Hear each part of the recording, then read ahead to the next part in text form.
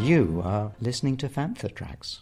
Because of the following special program, Wonder Woman and the Incredible Hulk will not be presented this evening.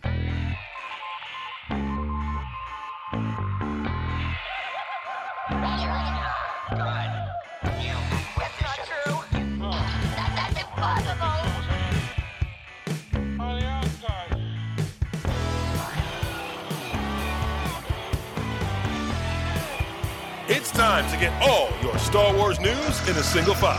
This is Making Tracks. Here are your hosts, Mark Mulcaster, Mark Newbold, and Dave Tree. That's not true. That's impossible. You're listening to episode 50. Yeah, that's right. It's episode 50 of Making Tracks, brought to you by the fine folk over at fanthatracks.com. My name's Mark Mulcaster, and I am joined by the head fantha, Mr. Mark Newbold. Mark, how are you doing? I'm very well. I'm feeling good for 50, to be fair. It could be worse. In fact, it will be worse next March because I actually am 50, so I'm basking in the happiness of this 50 and already getting ready for the sadness and sorrow of the next one. But you know, shouldn't be too down about it. It's all good. How are you? I'm good, yeah. I'm going to be 40 next year, so yeah, so we're both, we can both kind of like, commiserate together. Sounds about right.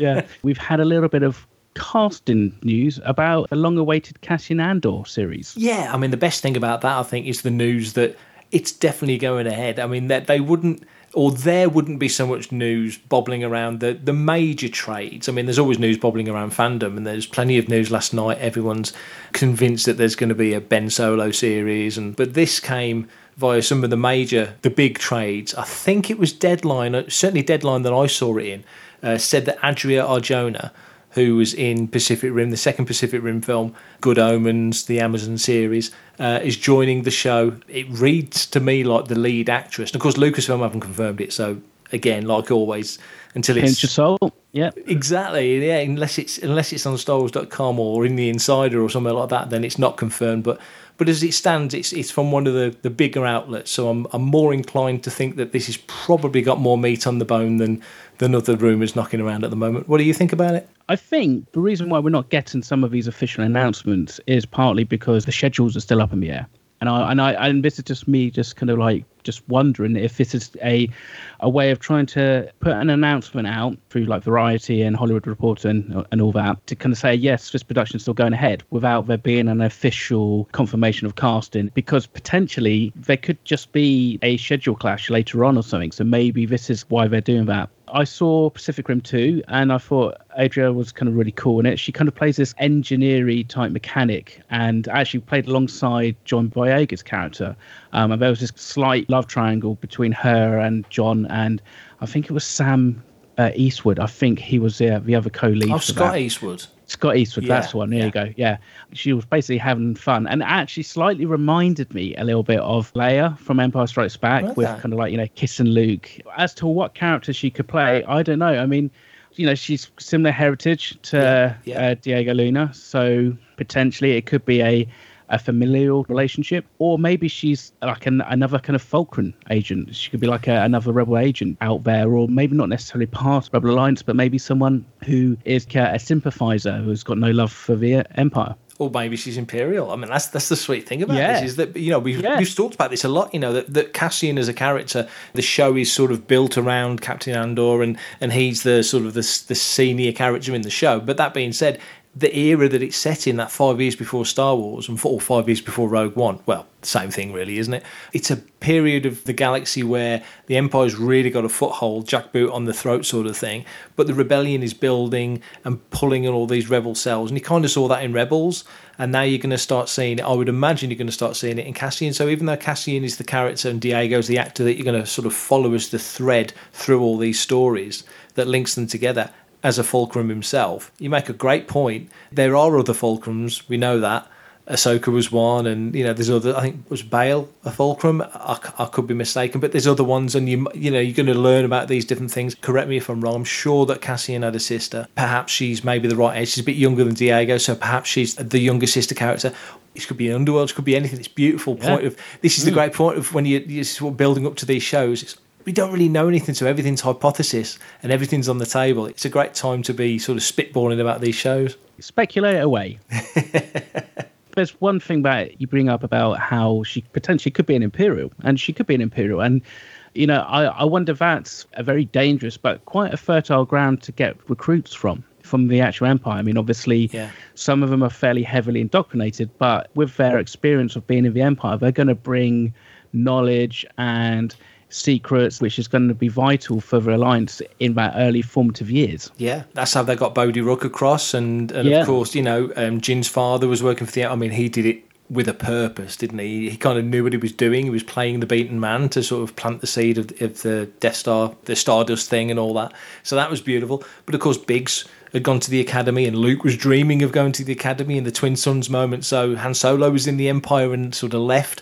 There's all these characters, you sort of realise that the Empire, being in the Imperial Army or the Navy, is the norm, really. If you want to get out the Outer Rim, or you want to leave your home planet and there's nowhere else to go, unless you're savvy enough or lucky enough or unlucky enough to hook up with a smuggler or happen to bump into a rebel cell, which must be like finding a needle in a haystack, generally the route out is to join the Empire. At least you're training to be a soldier, training to be some sort of military man or woman, training to learn how to fly a TIE fighter, which you look at TIE fighters and you've seen it through canon over the years going way back. It really is like flying an air balloon with an engine on it. They're not the easiest things to fly, are they? So if you can fly a TIE fighter, you're probably a pretty damn hot pilot. The stories over the years have almost made TIE pilots look like Skittles, like they make Imperial Stormtroopers look like Skittles. They're not. They wouldn't have took the Galaxy if they were that easy to defeat. But that being said, if you've got that grounding as a soldier or grounding as a pilot, and then you can push on to do the things you really want to do, I think you make a brilliant point in that, you know, the rebellion is probably made up of a massive, General Maydean, massive percentage of ex-Imperial officers. And I suppose, you know, for those kids who are on the backwater Outer Rim, the Empire is quite an aspirational outfit to join. Yeah. You see all the propaganda, come join the Empire, fly to all these beautiful and exotic worlds and all that kind of stuff. A bit like, I guess, how they like advertised the Navy in previous times, you know. So it makes sense. I guess you'd have to, as an agent, you need to pick your targets pretty precisely, because I'm sure there's a lot of counterintelligence. In fact, actually, in the Aftermath books, there you had Sinjir, who was a loyalty officer, who was basically, I think part of his role was to kind of like sniff out and root out some of these rebel sympathizers and that. And so there's probably quite a fear in the Empire amongst kind of the lower ranks that you've got to be seen to toe the line. Absolutely. And again, a show like Cassian feels like the sort of show where, as well as seeing the bigger picture and all the other crazy stuff that's going on around the galaxy, and Cassian's own story, of which maybe this new actress coming into the show, obviously to be confirmed, could potentially be a big part of that. It's also that cat and mouse element, because the Empire probably doesn't take the rebellion too seriously at this point. They're an annoyance rather than a threat. It's not until Scarif and Yavin, two events that happen back to back, that all of a sudden it's like, no, they're not an annoyance, they are a threat. Which is why Empire makes so much sense when the Empire just clamps down, taxation goes up across the galaxy, the Imperial War Machine goes into overdrive, they stomp them off Hoth. It all makes sense in that respect. So it's a really interesting time of the galaxy to be telling stories in. Yeah, absolutely. It's going to be exciting to see what happens. I'm Gareth Edwards, and you're listening to episode 50 of Making Tracks on Fantha Tracks Radio. So as we mentioned at the top of the show, today is our 50th studio episode of Making Tracks. So we've been going since early 2018. We've had studio episodes, we've had special episodes, we've had live episodes from Celebration, we've had event episodes from conventions. But in terms of sitting down in our inverted commas studio, i.e. most usually our living room, it's our 50th episode. So we were fortunate enough to get a letter from San Francisco, from the Presidio, from Lucasfilm, congratulating us, and this is the letter. It's dated August the 18th, 2020, to the crew of Making Tracks. Greetings from Northern California. Everyone at Lucasfilm wanted to wish you all congratulations on reaching 50 episodes of your podcast. Like so many Star Wars fans, you've shown great dedication to the galaxy far, far away. During these unusual and difficult times, our shared interests keep us together and connect us from afar. We're ever grateful for the community's continued passion and work to keep the spirit of fandom alive and well. Please extend our fondest greetings to your listeners. We hope you're all celebrating this important milestone, and we wish you many more happy episodes to come. Once again, congratulations, and remember the Force be with you always. Sincerely, your friends at Lucasfilm. Mark, we've been patted on the back by Lucasfilm. How good is that? Ain't that nice? Well, I mean, it's you mainly. I've only just jumped on for the last 25 episodes. So Dave did the first 25, I think, and I've done the last 25. So it's worked out pretty well. And I suppose in some respects, nothing beats a good pandemic to allow you to kind of notch up the for podcast episode releases. We've certainly been knocking them out the last few months, haven't we? It's weird how the way the world, and it's mentioned there, you know, these unusual and difficult times, you know, how the way the world has been this year. I don't know how we're going to cope next year when things start to get back to normal. It's nice to get a letter like that, and it's greatly appreciated. And obviously it's for all of us, you know, it's for Fantha Tracks as a whole, not just for Making Tracks. But very, very grateful to the team at Lucasfilm for sending us that. We're going to post that on the site as well so people can read it up on the site. Thank you, Lucasfilm. It's very much appreciated. Hi, this is Dave Chapman, and you're listening to Fantha Tracks. So on the 27th and 28th of August, Prop Store in LA are launching another auction. There's previews ahead of the actual auction itself, but we've had a chance to take a look through the catalogue, which is available online, and we'll put that in the show links. But as long with there being Star Trek and Alien and all sorts of franchises, there's a lot of Star Wars and Indiana Jones stuff in there, but obviously we're going to focus on the Star Wars stuff. If you're interested in Indy, by the way, page 183, but Star Wars kicks off on page 347 with, and I'll just mention the very first one, it's an unpainted miniature Tatooine building from the Phantom Menace. Just the little buildings that Shmi and Anakin lived in on Tatooine in Mos Espa, but you just roll through and there's scripts from Phantom Menace, there's lightsabers, dueling sabers, Jar Jar Binks' arm, which I'm sure will interest you, Mark. All sorts of stuff from Attack of the Clones. It's incredible. What catches your eye? Oh, I mean, I tell you what, this Prop Store catalogue is like the Book of Dreams. I mean, step aside Argos catalogue. I mean, this is where it's at. I mean, there's just so much stuff. And I think if you're into collecting props or posters or scripts, there's something for everybody if you've got, you know, deep enough pockets. For me, I think out of all of these, I mean, it's hard to turn down the Stormtrooper helmet, the TK helmet from 77, just because it's so iconic. And I think without the Stormtrooper helmet, I don't think Star Wars would be quite the same. True. But for me, to save me having to make one, because I'm currently building an Endor Trooper, I would probably go for the Endor Trooper blaster rifle. The A280, which was kind of based on the M16 AR-15, and then they kind of added some greeblies and some modifications to the stock and stuff like that. That's probably what I would go for. And then I would just paint it up a little bit, and I would probably actually use that, because that's something that I think could probably use. It is actually a blank firing rifle, so it might be a bit heavy, so it might not be the most convenient to use for long events. But I mean, let's be fair, if you've got the chance to get, you know, anything that's been used on screen, it's going to be amazing, isn't it? Yeah, anything screen used, anything that's, you know, you've actually seen on Celluloid, that the images have been shared since you were a little kid. I mean, I'm looking at the one page I'm looking at here, article 669, the second draft Adventures of the Starkiller script. Beautiful red cover with an image on the front. It looks like a Frank Frazetta picture. I don't know if it was drawn for Star Wars or whether it's just taken from something else.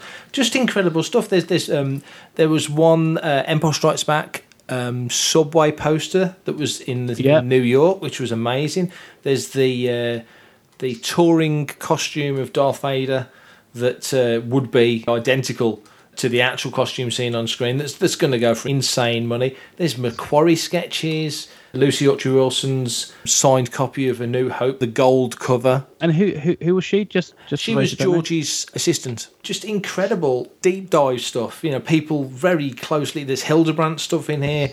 Phil Tippett's put stuff in here. Right across the spectrum, John Mollo sketches.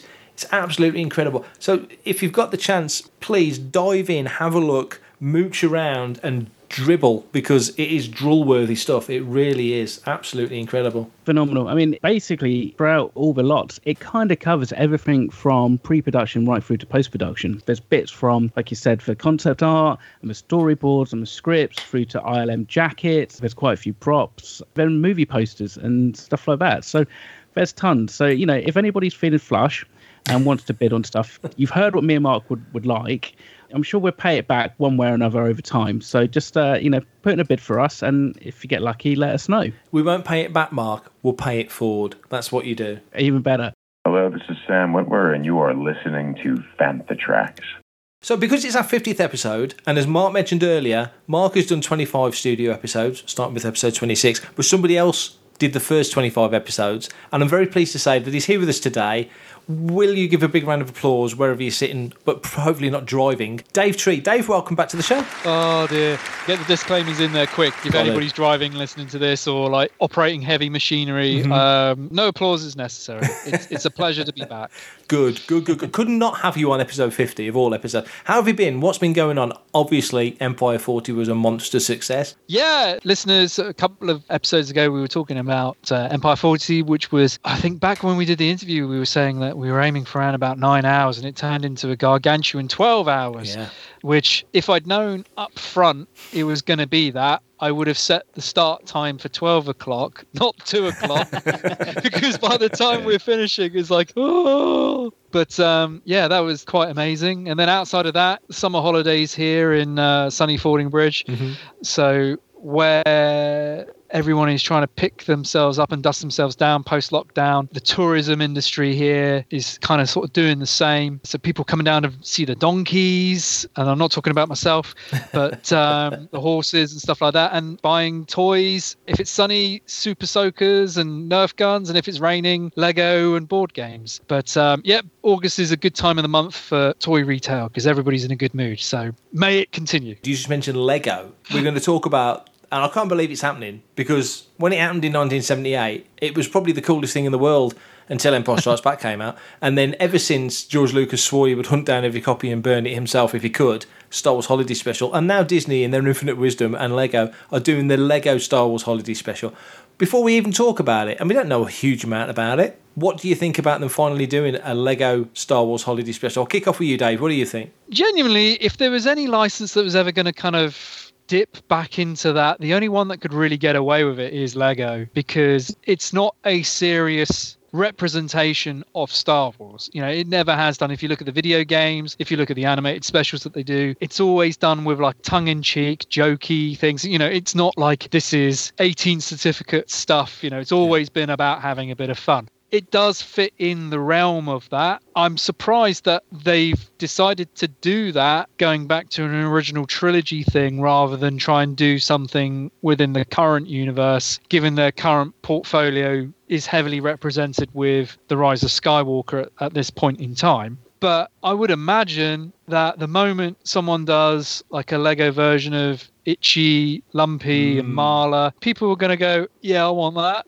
Yeah. You know, I can imagine people actually, you know, they might not even be Lego collectors, but because of what it is and what it represents, I can imagine it will recruit a certain number of people onto it. The trouble they've got is really explaining what the heck it is to the majority of their customer base, because we know what it is. You know, we're like ancient, we're like old fuddy-duddies when it comes to Star Wars, but the bulk of the Lego fan base won't even have a clue about what it is or the context. So will they actually get what it is, or will they just see a funny coloured Boba Fett and some Wookiees and go, oh, that's all we want? It's a strange call. But out of any of the different companies involved with the Star Wars license right now, if there was one that was going to get away with it, or that could get away with it and at least look credible, it's Lego. What do you think, Mark? Do you agree? Yeah, totally. I mean, the Star Wars Lego animated series and stuff I've done, like, you know, even the Freemakers and that, they're this weird mashup of like in-universe Star Wars and kind of almost breaking the fourth wall, because you have like ships that kind of need to be built up in the middle of space. It's going to be fun, because reading what they put up on stars.com, it's basically inspired by the original holiday special, as well as It's a Wonderful Life, Planes, Trains and Automobiles, and Christmas Vacation. So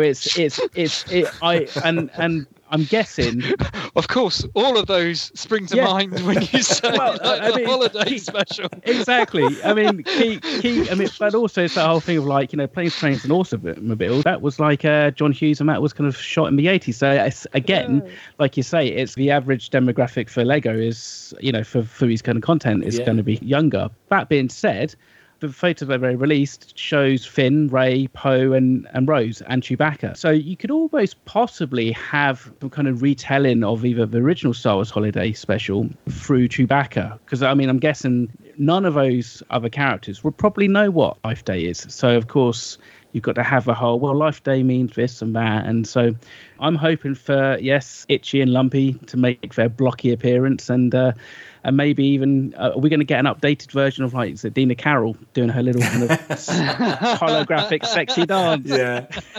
That was a most questionable scene. It really, really was. That Chewie's dad moment was really out of it. Dave makes a good point in the sense that Lego feels like the place that you can get away with that kind of thing. Totally. And doing a sequel to the Holiday Special. You think on that and you think, well, if ever they're going to ever fold in something Caravan of Courage style or Battle for Endor style, Lego would kind of work. It really is that it's cute enough that everybody kind of loves it. It works as its own thing because Lego doesn't just do Star Wars franchise, it does part of it, does Batman and DC and Marvel and all the other stuff it does. So Lego works as its own thing doing Star Wars. So that works brilliantly. The Holiday Special, I mean, I'm just thinking already, maybe they won't release Holiday Special sets, but when you get to 2022, the next celebration, maybe the Lego Special will be, Chewie with his little red robe on and Leia with her mouth wide open because she's singing the Life Day song or something. There's some great little opportunities for things that they could do. They'd fought Gormander with the 4 arms or Akmina in the cantina or whatever. There's some really cool stuff. Am I right in thinking that they've made Life Day a thing at Galaxy's Edge? Yeah, it's in the book, isn't it? It's in the book, yeah. But they actually do it as a day. There's talk of doing it next year, though. Yeah, coming. Yeah, I mean, that's the thing. They even going back, they did it in Star Wars Galaxies. That's right, yeah. So, I mean, it's quite nice that even whilst the Holiday Special may be derided for many a reason, the concept of having an in-universe holiday celebration has carried on through, which is quite nice. And, what with the recanonization and the legend stuff, it's nice that that's carried on as well, because it's one of those things that I think connects the original trilogy fans to this new era. I think it's one of those things that on one hand, in theory, that's quite cool, but when it comes to the actual delivery and the reality of it, it's then just like, because that's how I felt about Family Guy, Star Wars, and dance games of Star Wars and stuff like that. The pre-Disney takeover, it just felt like Star Wars was just being dragged down and down and down in terms of its quality. And this is one of those moments where you're like, hey, I've got an idea, and it's like, yeah, that sounds quite cool, but then the execution of it is just kind of like, what are you doing? Question to both of you then. Do you think that this is, I mean, because we saw it actually even at last year's celebration, they had the Boba Fett lunchbox from Holiday Special. Yeah. Do we think that possibly this is, this could cause demand or maybe a bit of pressure on Disney to actually finally release the original Holiday Special onto Disney Plus? Would you like to see it? I'm surprised it hasn't turned up as sort of an Easter egg on a Blu-ray somewhere, somebody's gone mooching around the title screens or something. There's a little link that no one's ever found to the Holiday Special. The thing is, though, is it quite the same watching it in 1080p as it is with like the blurry, with the tracking lines and everything like that? Because now you actually just want to see it like that. If you saw it restored, you'd be kind of like, man, this is really SH1T kind of thing. Whereas if it is kind of like that, the music and the everything, you totally need the tracking to be out, and everything's super fuzzy and stuff like that, then you just kind of like, because you're then making excuses. Oh yeah, it's supposed to be like this. It's supposed to be really bad. There you go. I suppose they could do 2 versions. And just pick the version you want. Do you want the collector's edition? Do you want the bootleg version or do you want the restored version? I mean, for all we know, there might even be, and I wouldn't be surprised if there is, a line in the Disney contract that Lucas signed which basically forbids them ever, on pain of death, an extra $10 billion or something to ever release the Holiday Special. Comes out on Disney, which is spelt with a Z. But you think there's like Return of the Ewok needs to come out, and there's like obviously Caravan of Courage and Battle for Endor, Ewoks and Droids. There's all these things from the sort of the early-ish. I mean, Ewoks and Droids aren't early; they're after Jedi and so are the Ewok films. But there's that sort of era of stuff. But the earliest is a holiday special, isn't it? And obviously there's TV like Donnie and Marie and stuff like that they did, that actors did. But as an actual thing, the Star Wars holiday special, I think you're probably right. I think if George ever felt like he needed to give reparations to anyone, it's that however many million people watched that in November 1978 probably deserve some money back. Was that shown in the UK? No, it was shown once in the States on that, I forget what day in November, whatever day it was in November. It was like Thanksgiving or something, wasn't it? Or near Thanksgiving. Yeah. I remember buying my copy of that from a convention in Blackpool. In Blackpool. Wow. I think it was 97, 98, but I remember it was 25 quid. Yeah. I was like, that was back then, it's like 20 plus years ago, and you're just like, oh my word. It was that sort of era when Kevin Rubio did Troops, wasn't it? It was all sort of within that sort of, And when they did the big scene at Toshi Station, and, I had a bootleg copy of that before it ended up on Making Magic and stuff like that. Yeah, it was shown somewhere, and someone had like a video camera, and it's kind of it wasn't front on; it's completely skewed. The 10th anniversary convention that they did in '87 when Lucas met Roddenberry, it was probably shown at that. It was probably bootlegs all came from places like that. Probably was. To me, anything like this was like gold dust. Back at like deleted scenes or something that's slightly different from the thing that inside out. It's like, oh yeah. I'll pay money. Take my kidney. Take it. Yeah. So all in all, we think Lego Star Wars Holiday Special, it's a good thing. Yeah, let's wait and see. I mean, we're all going to keep tabs on that one. I would imagine that Lego, a good enough sense of humour. And don't forget, you can have the Mandalorian appearing in it because he's got the same kind of rifle thing that totally. Yeah. Cartoon. So there's going to definitely be a cash in on the Baby Yoda, surely. Basically, it's going to be a success because it's Lego and people will be queuing around the block. You're listening to Fantha Tracks. Flip through the galaxy of literature with Cannon Fodder hosts Brian Cameron, Matt Booker, Mark Newbold, and Mark Mulcaster. Count me in. Spin round the rim with Desert Planet Discs. Your musical journey through the space lanes with your hosts, Carl Bayless and Greg Robertson. The hottest tunes this side of Mos Eisley. Happy! Get the latest news, interviews, reviews, and much more on Making Tracks with your hosts, Mark Newbold and Mark Mulcaster. Like an Ewok battle wagon out of control. Join hosts Claire Henry and a rotating panel of guest hosts for the podcast that's full of hope. Planet Leia. I love you. I know.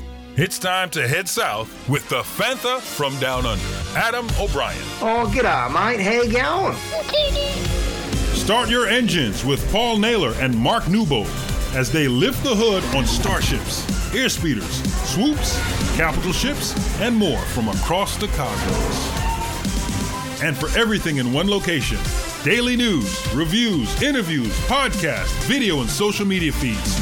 Bookmark FanthaTracks.com for Star Wars news 24/7, 365.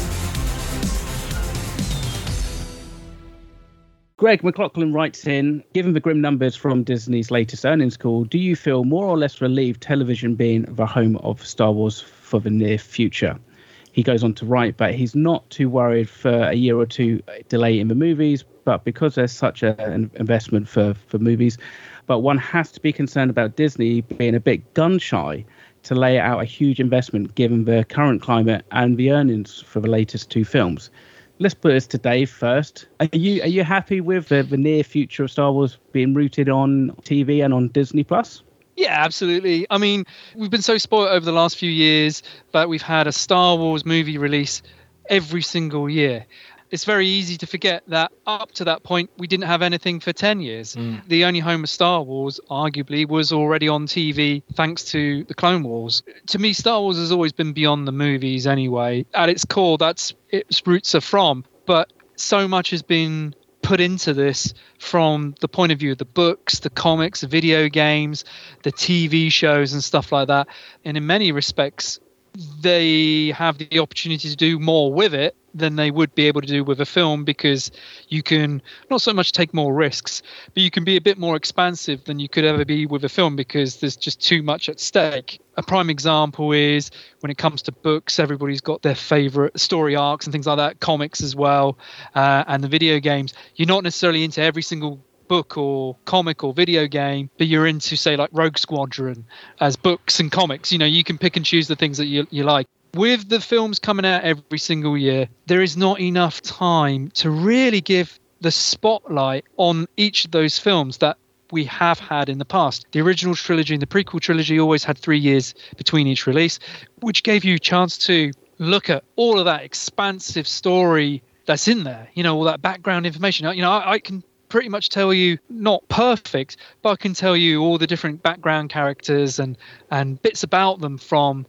the original trilogy and the prequel trilogy, but I couldn't tell you that about the sequel trilogy. If you were to show me a picture from the visual dictionary, I wouldn't say, oh yeah, that's Aldar Bida or whatever, because I recognize the picture, but I couldn't tell you who it is or what it is.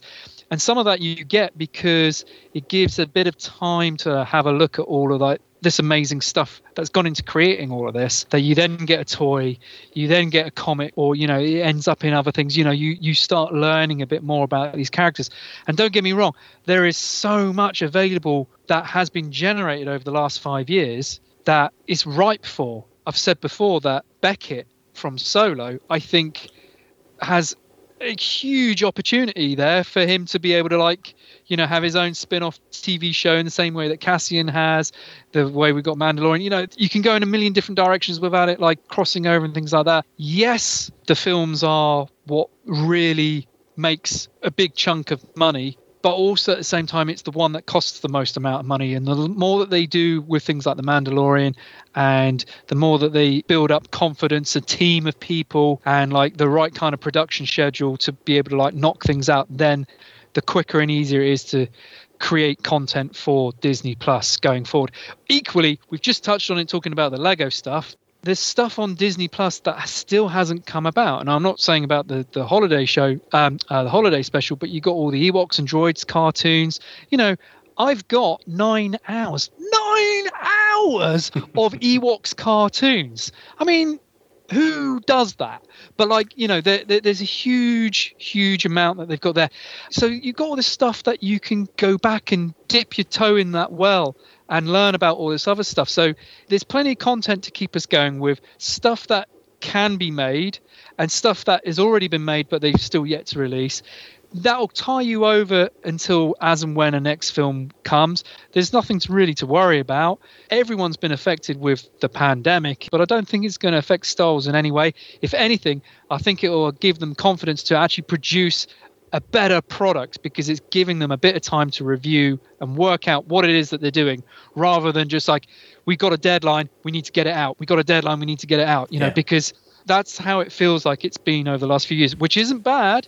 We've got stuff that we've never had before, but I also feel like at times it's because you got that deadline and all hell will break loose if you miss it, that you could have maybe approached things in a different way, or structured things, or if you had a bit more time, could it have been done differently. And that's not at the expense of the story. It's just being able to deliver a much better thing. And that then also helps all the licenses as well, because they can't keep up with this stuff. It's difficult for them. So they need a bit of breathing space as much as anybody else, and allows you to appreciate more each of the films, because so much goes into it. If you can learn about all these fringe characters and stuff like that, you then just get more invested in it. So rather than the eternal struggle of do you like The Last Jedi or not, everything's black and white. You're just literally getting to understand more about it. And if you can find out more about these characters and more is in there with the background stories, you get to appreciate it more. And it'll disarm a lot of people, rather than Happy Meal toy, on to the next one, on to the next one, on to the next one. That's a long answer. I'm very sorry. No, don't apologise. Mr. Dave Tree, everybody. 25 episodes. Fantatrax. Me and Mark have talked about this a lot on the show. Why Star Wars has got a future on television. The fact that if Star Wars originally in 77 hadn't have been a hit, the next Star Wars product you probably would have been Splinter of the Mind's Eye as a TV movie. So there's all these different avenues that could have happened for Star Wars. You say about how there's been so much content coming out in the last 5 years, which is great. But now Star Wars is now driven by, a board and shareholders, and it's part of Disney, and it's not an independent company when George was running it. So it's a different concern completely. And that sometimes it does feel like they're thinking, we've got to get to May 25th to get Solo out, or we've got to get to, December 16th to get whatever out, and they are chasing their tail to get the content out. And the stuff that is out there now isn't monopolised upon. And I say monopolised in a positive sense, that if you look at the Cantina aliens in Star Wars, how every character in there has had a story in some media, be it in a computer game or in a TV show or in a comic or a book or whatever, a Tales from Jabba's Palace type scenario. Everybody's had a story told, and yet you look at Maz's Castle, and I would wager you've probably not had stories about every character in there or any other locale from the new films. All the characters you saw in Solo. You mentioned Beckett. Solo's ripe for plundering for more stories, and maybe Disney Plus is the place to do it. So yeah, you're right. I think TV feels like a fertile ground to expand what we know, because like you say, if you know more about the characters in the films, the film means more to you because you've invested the time to learn about it. Do you feel that if there is a bit of a gap, if we say like Rise of Skywalker, did Rise of Skywalker feel a little bit more special because there'd been an 18-month gap? Yeah, definitely. Yeah, and rather than like every 12 months, if you see what I mean, because there was a bit more, not so much because it's where they were saying end of the era and end of Skywalker and all that, but it was just more of it felt more of an occasion. Yeah. So if it is a 3-year gap, it's like, oh, here we go. Totally. I've been waiting for this. It's the circus coming to town, isn't it? Every 3 years, or between trilogies, we had 16 years between Jedi and Phantom Menace. We had 10 years between Revenge of the Sith and Force Awakens. And I know, like you rightly pointed out, we had the Clone Wars movie and then the TV series. So there was, and you mentioned Family Guy Star Wars and Robot Chicken Star Wars and all that stuff, which is peripheral, but it's still keeping the name in the zeitgeist. But as a main event movie turning up at the cinemas, which is really what it's all about, the circus comes to town when it turns up at your local multiplex and you're buying popcorn and making a night of it. That's the main event element, not plonking on your sofa, which is what the way it's going is that you'll just clear the sofa and watch something on telly and pause it and go out and go for a wee and come back, make a cup of tea, whatever. But when you go to the cinema, it's got you captivated because there's no pause button at the cinema. So that's the main event aspect. Because, when Jedi finished, we thought that was it. We really thought that was it, especially as kids. It's like, we're done now. That's it. And then Revenge of the Sith finishes and the whole marketing was the circle is now complete. Well, that's it. Star Wars is done. You can tell by the way John Williams scores the end credits. It's like, this is it. It's done. This is it, exactly. Yeah.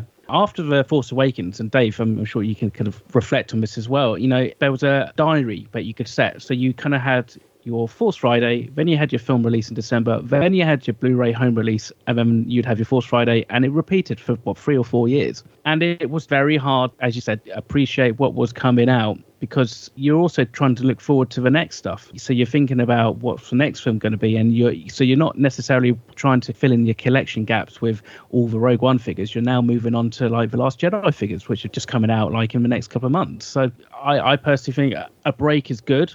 With the TV series taking the main focus for time being, it's still allowing for merchandise and collectibles to be produced, and more importantly, for more diverse stories to be explored. What we really want is good stories set in the Star Wars universe, not necessarily they always have to be a Star Wars film. So Mark and myself have talked about this quite a bit, using Cassian as the vehicle to introduce you to a whole world or a whole different kind of area of the galaxy.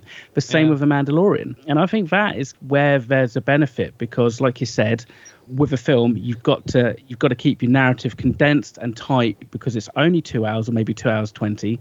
But then when you get into TV series, we're talking about 4, maybe 5 hours, and you can expand stuff. You can kind of let things breathe. For instance, if we were to take The Mandalorian, all 8 episodes, and actually go, right, so if we were to make a film out of that, it would probably be chapter 1, maybe chapter 2, chapter 3 and then chapters like 7 and 8. Yeah. I don't think we'd go to like the planet where they're just like fishing for blue Shrimp. prawns, shrimp. That's it. Yeah, exactly. You're probably not going to have a prison planet, so Matt Lanter's not going to get his cameo, stuff like that. And you're probably not going to return to Tatooine. Yeah. There's avenues and there's ways to expand the galaxy without necessarily having to rely on films. But like Mark says, Star Wars has always been a big occasion. It's something that actually a Star Wars film, everybody, the media, the general casual fans, the hardcore fans, and those who are kind of slightly interested, get geared up for, especially once there's been a bit of a break. But I think Disney need to find that balance as well. We don't want to get inundated with TV series that actually when a Star Wars show gets released, it's not a big deal. And at the same time, we don't want TV series to necessarily overshadow the film releases. I agree completely. And where you're saying about things like The Mandalorian, if you did not have the films over the last 5 years and only looked at the stuff that has been officially released in the form of The Mandalorian, Clone Wars season, whatever it is, Rebels, you would go, this is the best Star Wars ever. Yeah. If you took the films out of it and just looked at the TV produced stuff, I think everybody would say, this is what Star Wars is always meant to be. Yeah. Because you got a prequel thing that has just literally amped it all up. You got an original trilogy thing or pre-original trilogy thing that everybody is like going, oh wow, this has got all the right things. And then you got a post-original trilogy thing that is going on, what happened after Return. If you never had the sequel trilogy, Solo and Rogue One, I bet everybody would be going, absolutely, everybody would be on the same page right now saying Star Wars is amazing. So in a roundabout way, if you can think like that rather than, oh no, it means we're not getting any more films, we're already doing really good. Yeah. Could be argued that you've actually got the best Star Wars content being generated than you've ever had. I know that's very much up for debate, but I think the films overshadow everything to such a degree, people don't look at, well, what else is there that is actually Star Wars and go, you know what? This is awesome. This is absolutely fantastic. Hands down, if you had Rebels, Clone Wars going concurrently and Mandalorian, you'd just be like, we've never had it so good. I guarantee it. And that's not even going into the sequel trilogy stuff we have had with the films. We still got all that to potentially come in one. Oh, and Resistance. Yeah, we have been spoiled. As Star Wars fans, we seem to be kind of almost inbuilt to wish for the Star Wars that we haven't had or we didn't get, and ignore the stuff or take for granted the stuff that we do have. I think that is something that, as Star Wars fans, maybe we need to all take a step back and actually go, okay, whatever we thought of the sequel trilogy, love, hate, or detest it, think about everything else. And, not everybody needs to love everything from all different parts of Star Wars. There's enough Star Wars now for everybody to have some kind of crossover of stuff that they like and some stuff that they don't like. And the stuff you don't like, if it offends you that much, just don't worry about it. Ignore it. Wipe it from your headcanon if you need to. We are kind of spoiled, and hopefully, all things being well, with lockdowns easing and production starting back up, we're going to have a great Mandalorian Season 2 coming in October, and then some great series coming next year. This is Steve Bloom, voice of Zeb Orrelios, and you're listening to Fantha Tracks. Caravast. May the force be with you. Dave, where can people find you? You can find me in my shop in all the cool stuff in Fordingbridge in Hampshire. If you can't make it to the shop, you can find us online at the Facebook page, All the Cool Stuff. Or alternatively, if you want to keep it purely Star Wars related, you can find me on Facebook at Farthest From, which is the show that we do all about vintage toys and things like that. But come and find us, drop by, say hello. That would be fantastic. How about yourself, Mark? Yeah, where can we find you, Mark? Where are you normally? Where? Always asking the questions. Yeah, always asking the questions. In fairness, you can find me on Instagram. I am unfortunately just titled as M Mulcaster. You should be able to find me on Facebook, because the last time I checked, I was the only Mark Mulcaster on Facebook, which is something I'm still pretty proud of. Hit me up. You Google whacked yourself. Better than number wanging. Indeed. Right, so Swiftly on. We're speaking for Fantha Tracks. If you want to stay part of the action, stay updated on all the latest Star Wars news, you can visit fanthatracks.com or check out the Fantha Tracks app, which is awesome, through the App Store to follow us on your mobile device. You can reach out to us and send in your listeners' questions by emailing radio@fanthatracks.com. Episode 51 coming up next. We need listeners' questions to get them in. Comment, like and share on any of our social media feeds at Fantha Tracks. Be sure to subscribe, leave a review. Please leave some 5-star ones on Apple Podcasts, Google Podcasts, Spotify, or your podcatcher or smart speaker of choice. Mark, Dave, thank you so much for being on episode 50. It's been awesome. Congrats, guys. Thanks, Dave. Take care. Woohoo. Woohoo. Coming up next on Fantha Tracks Radio, it's another episode of Making Tracks.